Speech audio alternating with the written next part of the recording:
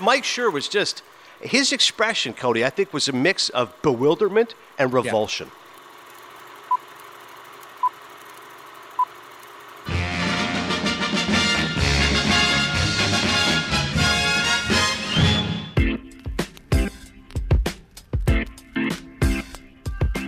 Cage offers something genuinely special, a perfect performance, and one which could not exist without every other performance that the actor has delivered. That's Barry Hertz at Globe and Mail, raving with the new film, Pig. I know, it sounds terrible, but it's actually a really good movie. It's starring Nicolas Cage. We'll also talk about Old. You're thinking, wow, M. Night Shyamalan, probably a good movie. No, it's not. I'll tell you why it isn't. Plus, a few episodes of The Righteous Gemstones, the first season, which I finally dived into, Danny McBride, John Goodman, and others. We also have my friend Claire Atkins. We're bringing back a segment over 100 episodes ago from Cinephile, Up in the Air with Claire. She'll tell us about a new film starring Dave Patel and some great indie movies she watched during the pandemic. But as always, we want your support. Subscribe, rate, and review here on Cinephile. And last week, Cody, I thought we had a particularly strong episode, but this is how insecure I am, and you're used to dealing with honored people, so you're not surprised by this. We do the interview with Mark Harris, and afterwards, I'm like, what'd you think? Like, no, I was into it. Like, this is my Chris Codyism. I was into it. I liked it. I liked the fact you just trimmed the fat, and, De Niro, Pacino, Sopranos was good. And I was like, yeah. And I go, but, like, I read a 600-page book in 8 days. Yeah. Like, he didn't really give me what I wanted. He wasn't impressed. He was not impressed whatsoever. So the question is this. Am I just so insecure? I'm looking for too much validation from the guests. Like, look at what I've done for you. I read a 600-page book in 8 days. I'm giving you the platform of Cinephile. Or is it that Sam Wasson has spoiled me because he was so praiseworthy in my adulation towards him?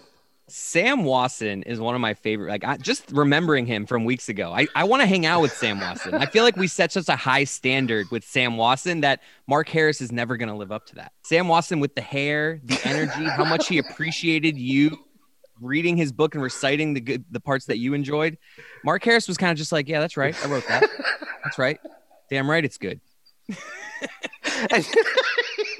And you made this point about writers in general. I said, because listen, the revamped Cinephile here, we're going to have another writer on. Glenn Frankel is joining us in a couple weeks, talk about the new Midnight Cowboy book. We're going to have 5 authors on in a 2.5-month stretch. The revamped Cinephile is all about authors and books, and you've noticed something about these authors. But I actually am into it. It's something that when you say that, it kind of says like, ooh, that's not a great thing. But the way you do deep dives into these books, almost all of these, I've had zero knowledge of beforehand. But the way you do your research and the parts that you bring up to them, I've gotten into all these. So like, it might be our thing here, but I'm really into it. I appreciate that, pal.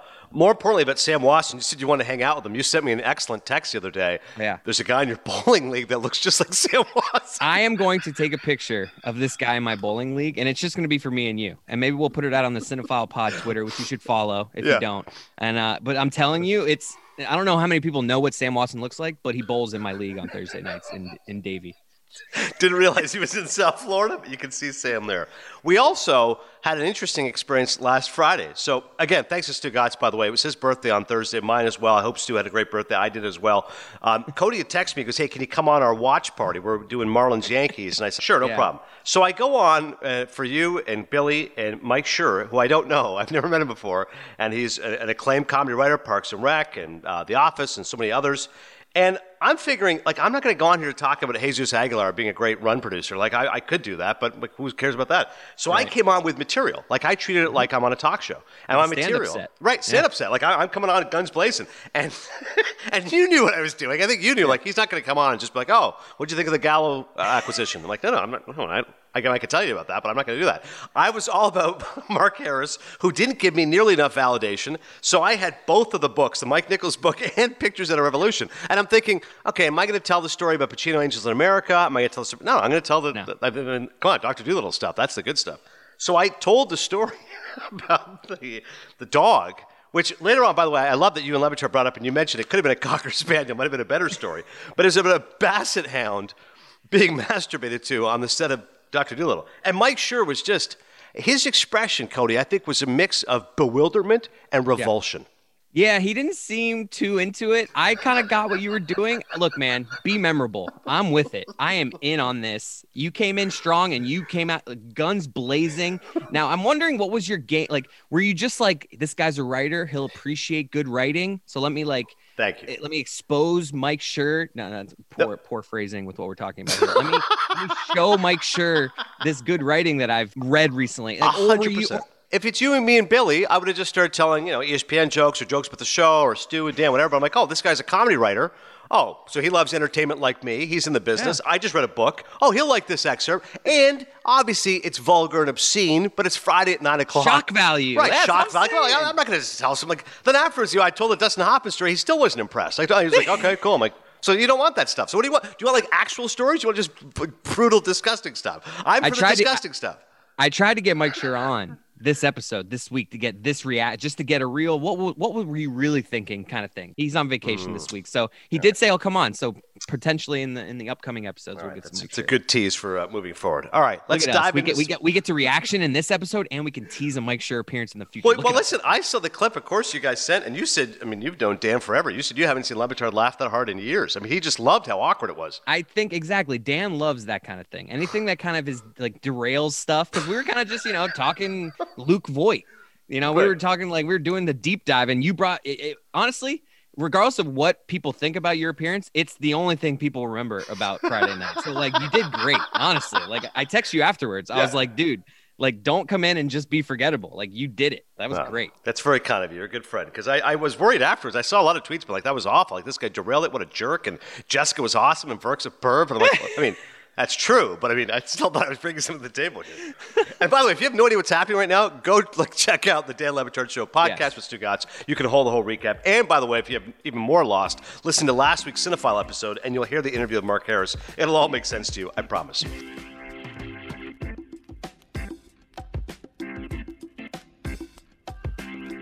Let's get into Pig. That's right. Nicolas Cage may be a lot of things, but one thing he is not is dull. At his best, Cage's work is raw and inspiring. Think of the drunk intent on killing himself, in love with a hooker with a heart of gold, winning an Oscar for leaving Las Vegas. Love Struck and Moonstruck, a silly comedy amidst Elvis impersonators in Honeymoon in Vegas.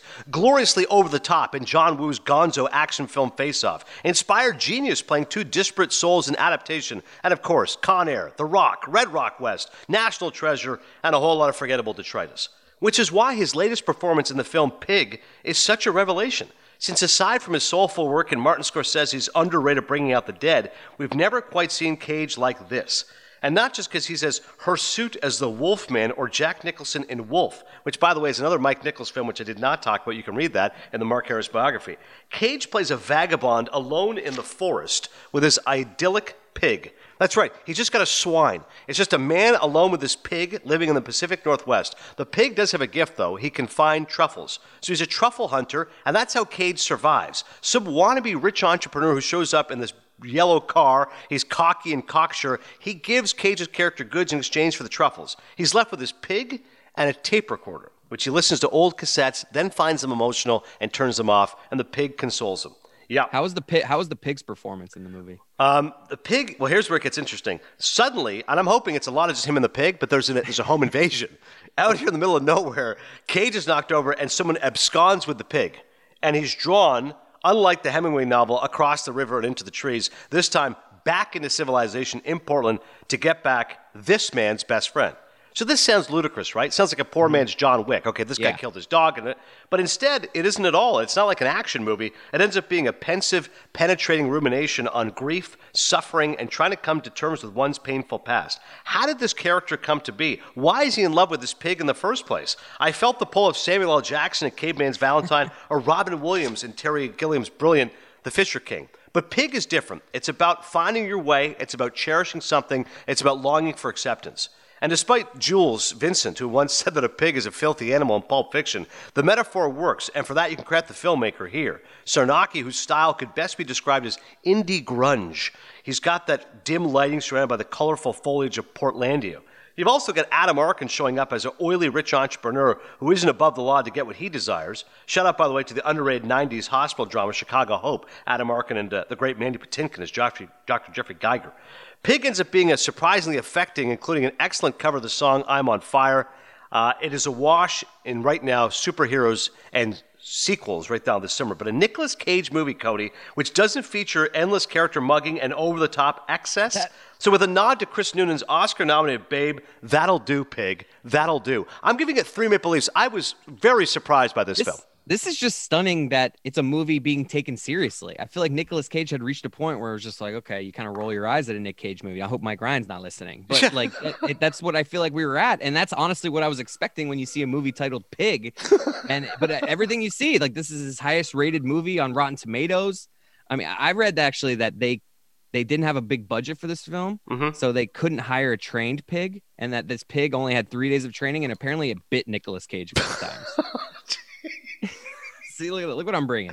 But I love that you found this factoid, because that's the level of research that I'm looking at for you. And more importantly, to your point, that's how low budget this thing is. Like, you think Nicolas Cage, you think, okay, big budget, and it's just stupidity. He's just over the top, screaming, delirious, and they're just burning through money. But no, very small, no trained pig, and it took him 20 days to shoot this thing. So everything right the first time. How long does it usually take to shoot a movie? That seems ridiculously short. Most times, 60 days to shoot a movie.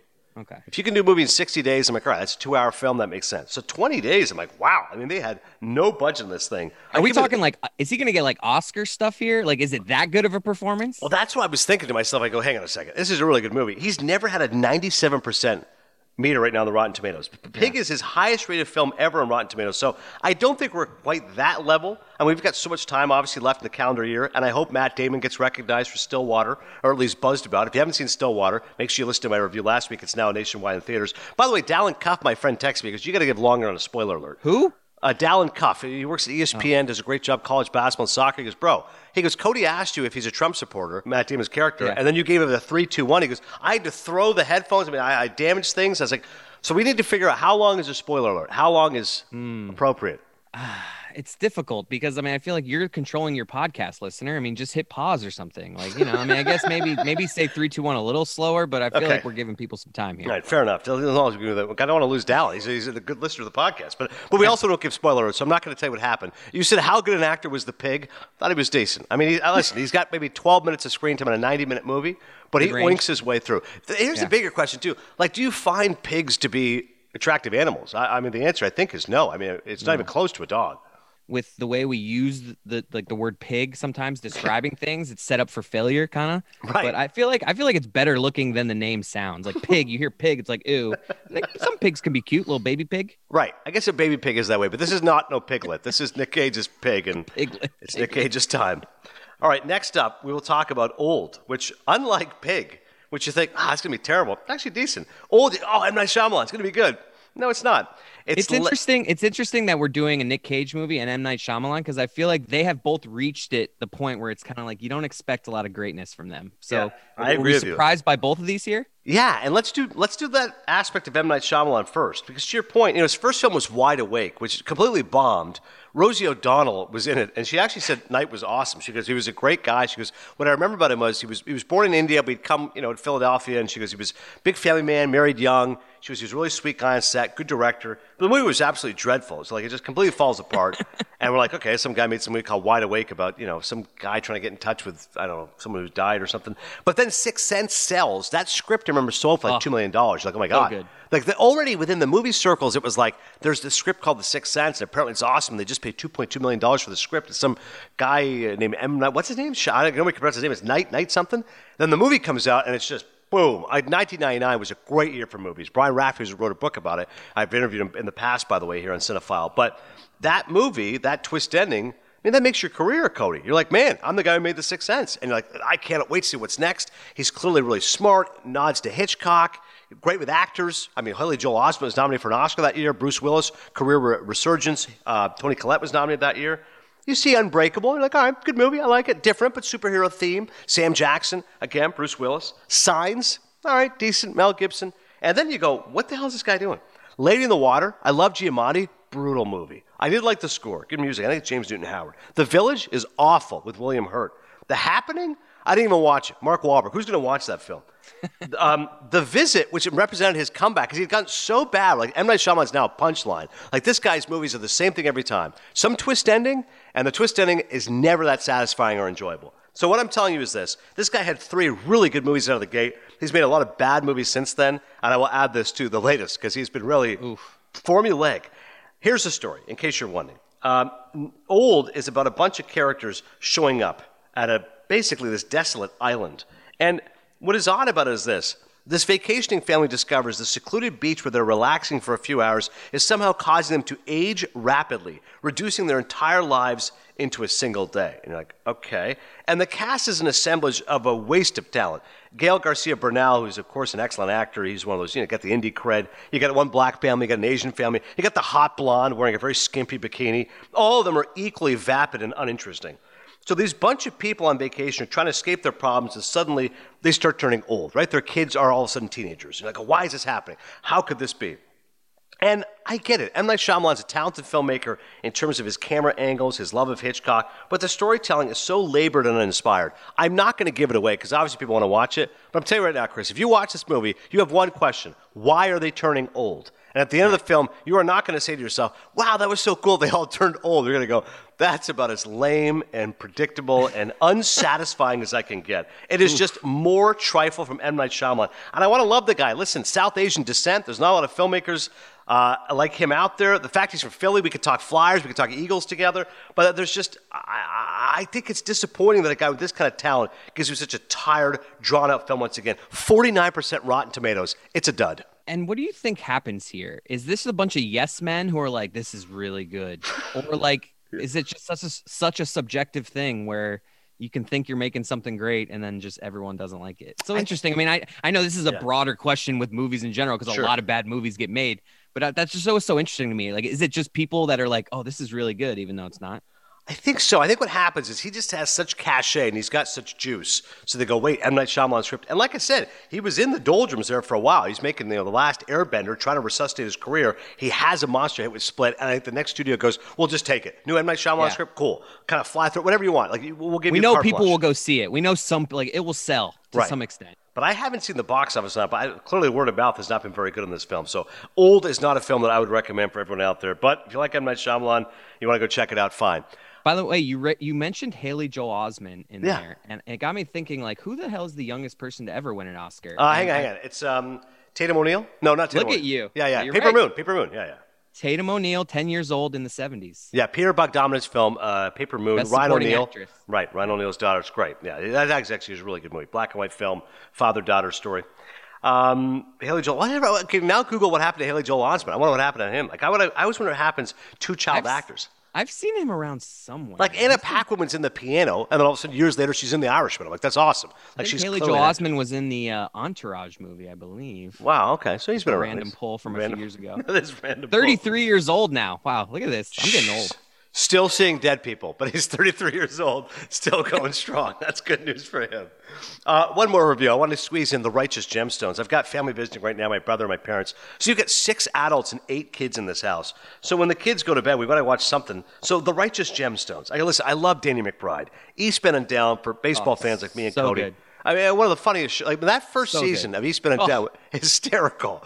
I think the first 10 minutes is unbelievable. Like they show this montage of his character, and it's like so colorful and so profane, and everything that's wrong in the world you're finding with this Danny McBride character. Like I think I'm just drawn to characters who are so offensive that they just have they give 0 Fs about what anyone says about them, and that's what Danny McBride is great at. I mean, he's excellent at that sophomoric humor, that callous jerk who's arrogant and doesn't realize he's going to get what's coming to him. I think he nails that character better than anybody. Eastbound and Down has one of the best cameos ever by Will Ferrell playing the used car salesman and like that out. Have you seen that outtake scene with Craig Robinson? Like just YouTube outtakes Will Ferrell, Craig Robinson. If you've never seen it, it is one of the funniest videos. I just remember he's got the white hair and the glasses, and he's like, "You want to get into this?" Like he's very seductive as a salesman. My which wife makes me Donna. Right. It makes me often wonder. Let the boy watch.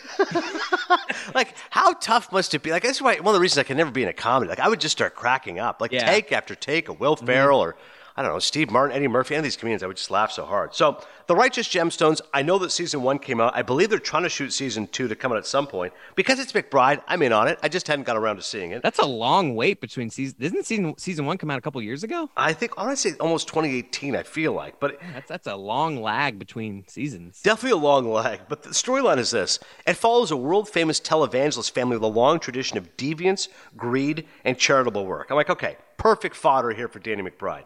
And he plays the son of John Goodman. I love John Goodman, although he's barely in the show. I wish there had been a lot more of him. And I'm expecting the same kind of humor. Walton Goggins also shows up. I loved him in the Tarantino movie Hateful Eight. And it's got this promising premise. But I got to be honest with you, we watched 3 episodes, couldn't get through any more. When the laugh per minute quotient is not particularly high, I don't know what the formula is, but I feel like in a comedy, especially a comedy series, you've got to have at least 3 belly laughs for an entire episode. And these episodes are 3. I mean, a belly laugh is a tall ass. Listen, 3 good laughs in 25 minutes, and if I couldn't even get one. Like I had a couple smiles. That's it. What about 7 smiles? Okay, 7 smiles or 3 belly laughs is the formula we're going with. I had about 3 smiles and no belly laughs. Yeah, that's not enough. You're that's right. not nearly enough for me to continue here. The Righteous Gemstones. And I look at some of these reviews. Matt Goldberg at Collider said it well. The show doesn't lack style, but it's shockingly weak on substance given its singular setting. Linda Holmes of NPR also chimed in. With that tight focus on these characters comes a need to differentiate them from similar characters we've seen before. That's the show's most significant flaw. I think that's the problem. Like, McBride plays those characters so well, but when you do it over and over, it becomes repetitive. That's a challenge, right? When you're typecast to playing a certain character, can you still make it unique and fresh rather than feeling repetitive? And I think for The Righteous Gemstones, it feels repetitive. How was Adam Devine in it? I'm a fan of his. He's good. He's funny in the movie. Workaholics is great. So isn't he the one who did the O-Face? He's going to be back in the day. Yeah, I believe so. Adam Devine. Check out my O-Face. Adam Devine is funny in the movie. He's good. I like him because, again, he is not the show, not the movie. He's good because, again, he's the more chosen child. He's a little bit more sweet-natured. McBride's more of a lout. He's a little bit more aggressive, but they're both obviously skeevy and trying to do the wrong thing. What's interesting is this. McBride said he didn't want the show to bash religion. Rather, he wanted to lampoon hypocrites. He grew up in the church. His mother did puppet ministry. He wanted to take the alternate route that Hollywood does of making fun of one's religious beliefs. So I do appreciate that. It wasn't like he was trying to be anti-religion. He was just trying to make fun of the hypocrisy of it. But unfortunately, this one didn't land. So I'm going to give my review. So Pig gets 3 Maple Leafs. Old, I'm giving 1.5 Maple Leafs. The Righteous Gemstones, 2 Maple Leafs. So 1 to watch, 1 to skip, and 1 to maybe watch. So those are the reviews. As always, keep your thoughts coming. What I think, by the way, has really done well is the fact that we had Chris Cody watch Raging Bull, which I finally got the book from Jay Glenny. I mean, it cost me 80 pounds, and it weighs 80 pounds. A 300-page coffee table book. Thankfully, there's a ton of pictures, but I don't know how long it's going to take me to get through this. That's what I look for in my books. Pictures. Annotations and scripts and notes from Scorsese, and pictures of him and De Niro on vacation together wearing like Hawaiian shirts. I mean, it is a treasure trove of artifacts that Jay Glenny got. So hopefully all of you can support Jay Glenny's work. You can go back, listen to the recent episodes of Cinephile. I cannot wait to dive into that book of Raging Bull. He also wrote one about train spotting, and as he told me and Chris, he's got one working on right now on Taxi Driver. Those are the reviews. Let us know what film you want Chris Cody to watch next at Cinephile Pod. Now it's time for our special guest. Everyone is talking about magnesium. It's all you hear about. But why? What do we know about magnesium? Well, magnesium is the #1 mineral that 75% of Americans are deficient in. If you are a woman over 35, magnesium will help you rediscover balance, energy, and vitality. Magnesium supports more than 300 enzymatic reactions in your body, including those involved in hormonal balance. From functional medicine doctors to mental well-being and female hormone experts, we all know that magnesium is the one mineral to improve all aspects of well-being and health. But which one? Magnesium Breakthrough from Bioptimizers, the trusted choice recommended by leading experts with 7 best-absorbed forms of magnesium to ensure your body receives the support it needs for overall well-being. Go to bioptimizers.com/balance today and use code BALANCE10 for 10% off. Support your journey to wellness at bioptimizers.com/balance. Magnesium Breakthrough from Bioptimizers, your foundation to optimal health and vitality.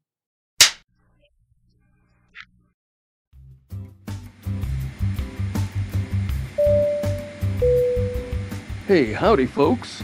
This is your captain speaking. Getting word from the flight deck, we are clear for takeoff. Sit back, relax, and enjoy Up in the Air with Claire. It's a pleasure to bring in one of my favorites here, not just on Cinephile, but in life, my friend Claire Atkins. For many years, she carried me on College Football Final when, listen, at the end of a 14-hour day, nobody wants to be there talking about Ball State. But there's Claire, keeping her energy up. Joey Galloway's angry and miserable. And in addition to that, Claire is a great film mind. She went to USC Film School. Her and I share a love of independent films, smaller films. Her husband, Dan, is a huge fan of American Splendor, which is one of my all-time favorite movies. So without further ado, Claire Atkins makes her return here to Cinephile. Claire, how are we doing? Thanks for having me, Adnan. And Chris, happy belated birthday. Thank Looks like you had a fun weekend. Yeah, it was good. We definitely all over the place. There's a lot of people right now in the house, but we're enjoying ourselves. I love the fact you can bring a different perspective to the table here. By the way, before we get into anything here, thank God Bob Odenkirk's okay. I mean, you sent me that great tweet, Greta Gerwig. But for those who are unaware, first off, Bob Odenkirk, who was on the set of Better Call Saul, got rushed to the hospital. I'm like, oh my God, the misery right now in the world. We can't lose Bob Odenkirk. Thankfully, he's okay. He sent a tweet saying, I had a small heart attack. I'll be back to work soon. But you sent me the tweet that Greta Gerwig had said. Yeah, I mean, someone asked her at the Little Women screening, why Bob Odenkirk? Such a random appearance in this movie. And she said, who doesn't love Bob Odenkirk? And I thought that was just perfect. It was like, who can I put in this movie that's just going to pop up and someone's going to go, oh, I love that guy. Can I just jump in and say that there's no such thing as a small heart attack? I'm just going to get out there on the record. I mean, if I ever have a heart attack, to me, it will not be considered. I agree, Chris. That's when someone says a minor heart issue. I'm like, it's your heart. How could this be minor? I just said a minor procedure. I'm like, no. You had a heart attack, dude. I hope you're okay. And hopefully, Better Call Saul does return with Better Call Saul and Bob Odenkirk intact. Little Women, obviously you loved. I know you're upset with me. I only gave it 2.5 Maple Leafs. You're upset. But we've got one of our favorites here. Dave Patel has a new movie out. You reviewed it for us. What do you got? Yeah, so I heard your review of Stillwater, which obviously entered the box office last weekend, alongside Green Knight, which I'm not sure how many people saw it. I did not look at the box office numbers. It was a New York Times critic pick. It's produced by A24, which if I had to define myself as a production company, it would be A24. They produce all my favorite movies. So The Green Knight is a historical drama starring Dev Patel, who I think has finally become a leading man in Hollywood. I don't think anybody saw A Personal History of David Copperfield last summer. You saw it. You and Dan saw it in the Indie Theater in Connecticut. You guys loved it. I did, yes, and I loved it. And so I thought he really has that leading man potential. And I thought this is the film that really puts him over the edge. And it's a really simple plot. The Green Knight comes to Sir Arthur's court looking for a knight to challenge him. Dev Patel accepts the challenge, and this episodic adventure begins. I will tell you, this movie is very weird. It is very strange. It is dark. It is funny at times. It's bold. But I would say the average moviegoer is not going to like it. Joel Edgerton has a great role in it. He's having a good year with Underground Railroad. But, you really have to be a specific type of moviegoer. I wouldn't say I want to see it again, but I really enjoyed it. If you're a Game of Thrones person, this might be down your alley, but it also could just be a little too strange for you, a little too metaphorical. So that's kind of if I'm going to do my Maple Leafs, I'm giving it 2 Maple Leafs. Oh, man, that's a stinging review of The Green Knight. 90% on Rotten Tomatoes, only 52%. Is it really? Is it really? I didn't look that up. Yeah. But to your point, only a 52% audience score. So this is one where the critics like it. The average fans going, what the hell is this? All right, Dallin Cuff was upset last week. I gave a 3-second spoiler alert, which he said was not enough for Stillwater. So we're going to give a 5-second spoiler alert, and then I want you to tell me and Chris Cody about some of the weird stuff in this movie, because Cody and I are not going to watch it. So when you said this kind of weird, I want to hear actual details of weirdness. 5, 4, 3, 2, 1. Go ahead. While he is being turned on by a rich man's wife, she's trying to move the belt that apparently is going to save him from being killed by the Green Knight.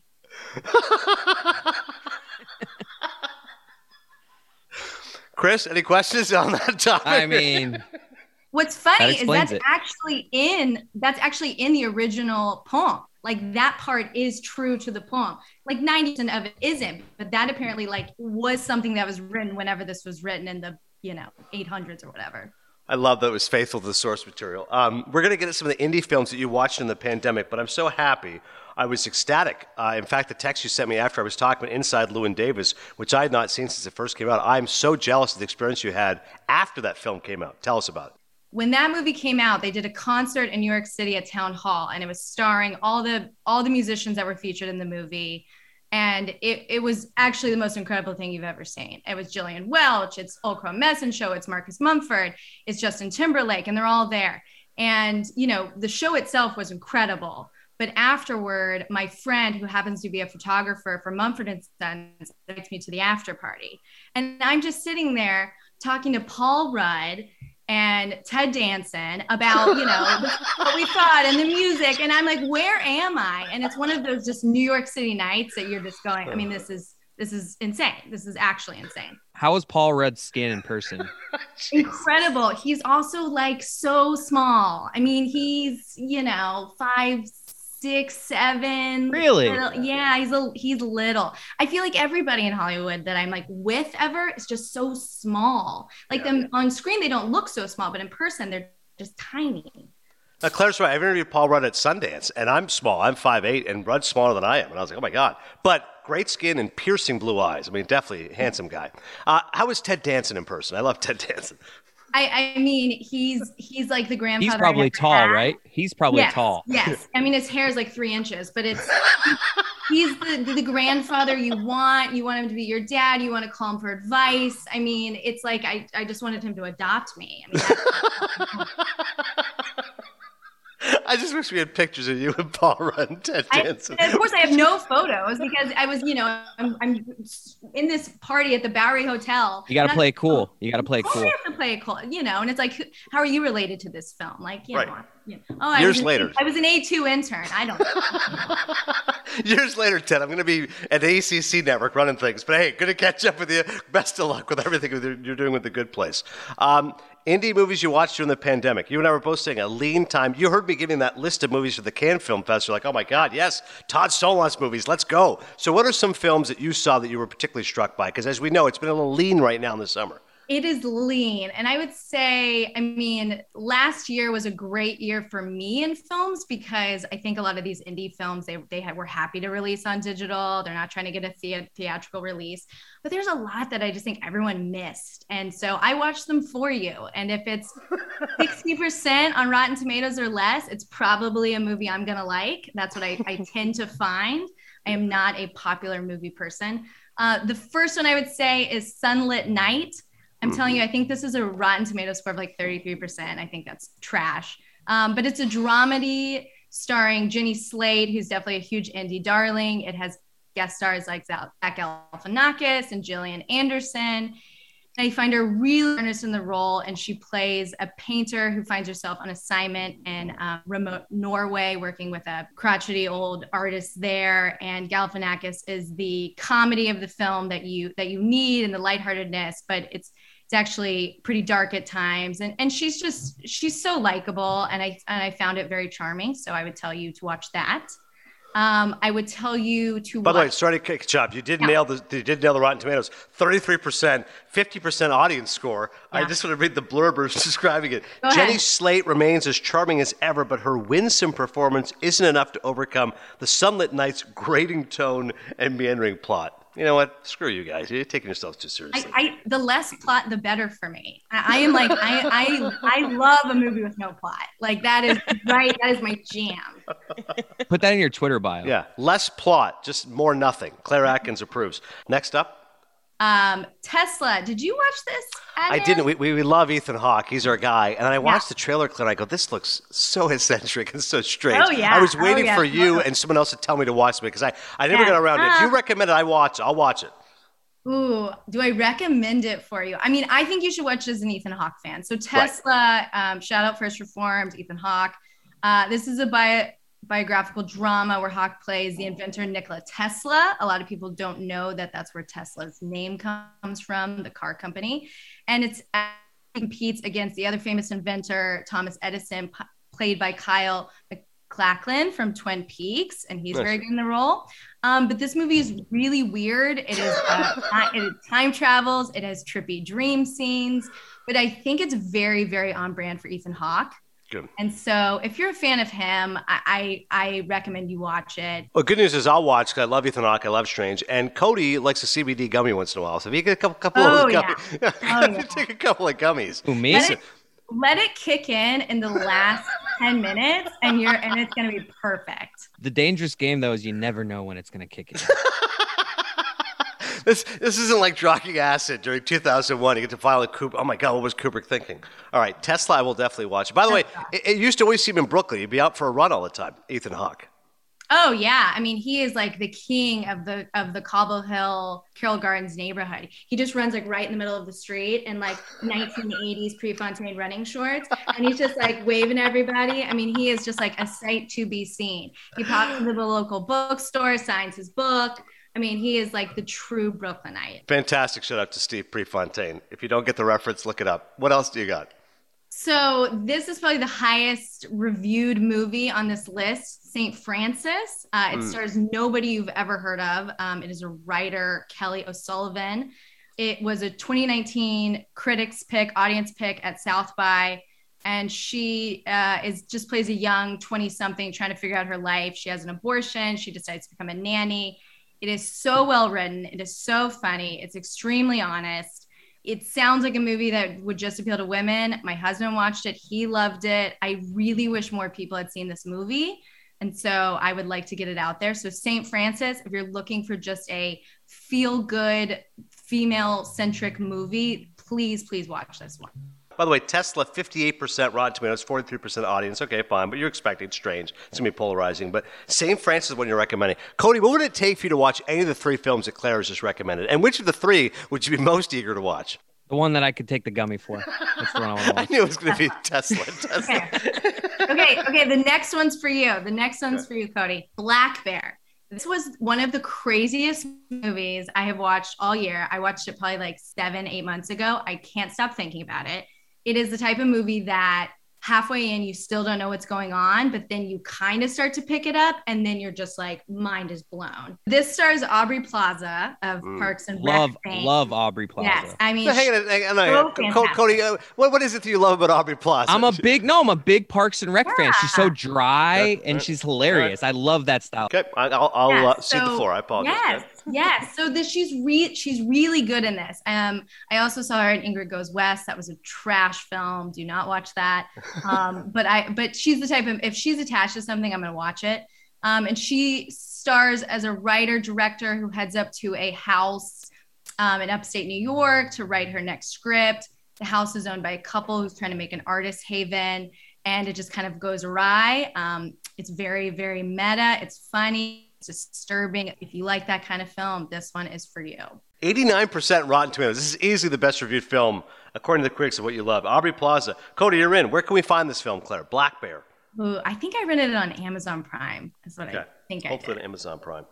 And my first one, my favorite movie, indie movie I watched during the pandemic, definitely controversial, very poorly reviewed. I think I told you I watched it at The Nest, starring Jude Law and Carrie Coons. I thought Carrie Coons should have been in awards season. It is about a couple living beyond their means. It is haunting. It is an hour 45, which I loved because very few movies nowadays come in under 2 hours.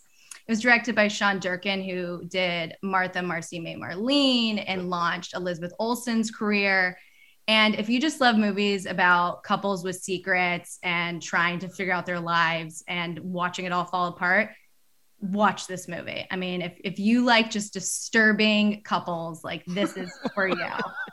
I loved it. I loved it so much. Cody, it's a pretty good date night, okay? You and the wife just saddling up, watching a little bit of The Nest. You'll see this movie watching like a crazy couple that lied to each other. Oh yeah. And nothing brings a couple together. And great kids trying to figure out what's going on with their parents. It's really, I loved it. I wish, again, another movie that just kind of got lost in the shuffle. I actually saw it in theaters, I think probably like last October, when only Adnan and I were going to the movie theater. And I wouldn't tell anybody that I was going. Yeah. But, you go and you'd be the only person in the theater. And I was like, this is literally the safest place to be right now. Yeah. I remember when you texted me, Claire, it was right around like August here. I'm like, hey, you going to go? And I'm like, yeah. I'm like, I'll be careful. I'll wear a mask. I'll be fine. I'm like, you're like, oh, yeah, we're already going. Like, me and Dan are going next week. Like, oh, yeah, we were alone in the movie theater for like 6 months. It was awesome. You mentioned movies being over 2 hours. Do we want a movie to be as short as possible as long as it's good? Like, is there a perfect time length for a movie, or are we just looking for get this over with as fast as possible as long as I like it? I mean, I like that 1:30 to 1:45 range because if I start a movie at home at like 9 o'clock, I love the idea of it being over before like 11. Yes. I mean, it's like a mental thing. If I see 2.5, I'm like, oh, 11:30, that's too late. I mean, there's just very few movies I want to watch that are that long. I am a Marvel fan. I watch all those. So, look, I know that those are going to be 2.5, 3 hours. Dune, I'm psyched for. I'm sure that's like 4 hours. Denis Villeneuve, but like if it's just an indie film, I mean, sometimes I see like an hour 26 come in and I'm like, yes, this is awesome. Somebody has perfectly done this. Claire Atkins, you can follow her on Instagram, Claire-E-Atkins. Also follow her on Twitter. She'll get her insights on USC, the Nashville Predators, Chicago Cubs, all of her sports teams. Cubs. How are we feeling about the Cubs? I know, it's like a death that we're all still mourning. I mean, like you go on Twitter and it's like there's another home run every half. At least they didn't all hit home runs in their first game for the new Unbelievable. Just unfreaking believable. Look at Chris Bryant with the Giants, Anthony Rizzo with the Yankees, Javi Baez with the Mets. Like, wow. They're calling him Giant Bryant already. So, Speaking of good eyes, I mean, geez, those peepers. Last thought, and I'll let Claire go. How about, did anybody have worse movie taste than Joey Galloway? I mean, he literally was in the studio one day and he goes, you know what's really good? I knew it was going to be good. He said The Great Wall, which Matt Damon right now is doing publicity tours to Stillwater, and people are asking, what's the worst movie you've ever made? He's like, well, The Great Wall was pretty bad. When my daughter said to me, how could you make that movie? That movie's awful. And I'm like, yeah, Galloway's, you know what? Good movie. The Great Wall. Who's watching that movie? There are so many movies out there that get made for Joey Galloway and that audience. And like, I'm not your audience. I am this audience, these indie films, but someone's watching them. Claire Atkins, great stuff as always, Claire. Great to see you. I hope you're having an awesome summer. I hope ACC Network is ready to go. And hopefully we'll see a movie. Go ahead. You had an ACC comment you wanted to make. Well, no. I'm actually headed to Africa tomorrow on my honeymoon. Oh, my, finally. That's great. Finally, 2 years later. And I plan on renting, I've never seen Out of Africa. Yes, Meryl Streep, Robert Redford, Sidney Pollack, 1985 Best Picture winner. I'm glad I caught you now before the honeymoon. This is great. Give my best to Dan. Hopefully we'll see a show on Broadway whenever the hell this Mammoth play comes back. But you guys are going to see the Hugh Jackman show, right? The Music Man? Yes. First show I'm going to see is Jagged Little Pill, early November, just to get something on the books, feel alive again, sit in those little chairs with my $28 glass of wine that I think we're all going to be wearing masks, so I'm not sure how that's going to work. Alanis Morissette's musical. And then February 2022, Sutton Foster, Hugh Jackman, The Music Man. I'll be there. I love it. That's where you can find Claire Atkins if you want a selfie with her. Thanks, Claire. Bye. Thanks, guys.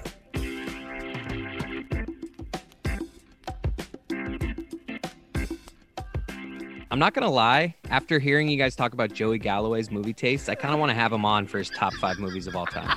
I'm not kidding. Right. I knew someone was going to listen to this go, you know what? I actually kind of like The Great Wall, too. Like, yeah, I'm in with Galloway. Like, get these foo-foo jerks out of here. Actually, that's a pretty good movie.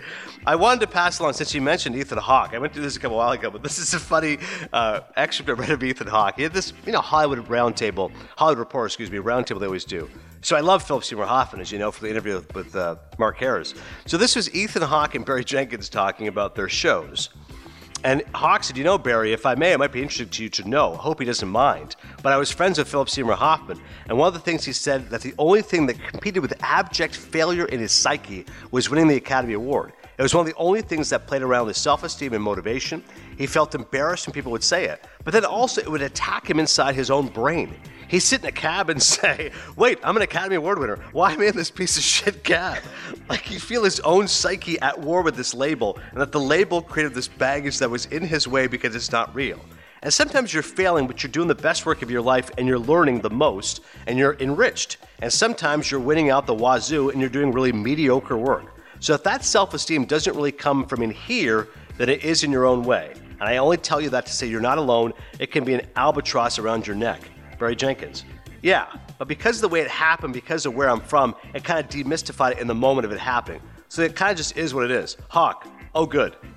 So it's hilarious. Ethan Hawke gives this like insanely long passage. Barry Jenkins says, yeah, but I'm fine with that. Okay, thanks. The other part of it that I loved is when he started it by saying, it may be of interest to you to know, and I hope he doesn't mind, but I was friends with Philip Seymour Hoffman. Philip Seymour Hoffman's been dead for 7 years. What do you mean? Right. I hope he doesn't mind. What, he's going to come down from heaven? He's like a ghost? He's going to scare him? I can't believe you told me that story. What are you doing? Oh. Cody, if I die tomorrow and you go, I hope Adnan doesn't mind, but I know, go ahead. Yeah. I don't mind. Say what the hell you want about me. You can insult me all you can. I don't give a damn. I thought he sucked. I think he was a terrible cinephile. Okay, great. I'm dead now. What do I care? Check cleared. We'll be back next week here at Cinephile. We've got Glenn Franco coming up in a couple of weeks. We've got another old Cinephile favorite coming back next week here on the podcast. And plus Suicide Squad, big summer movie is coming out. It's actually getting, I think, good reviews. So look forward to Suicide Squad and others next time. We'll see you at the movies.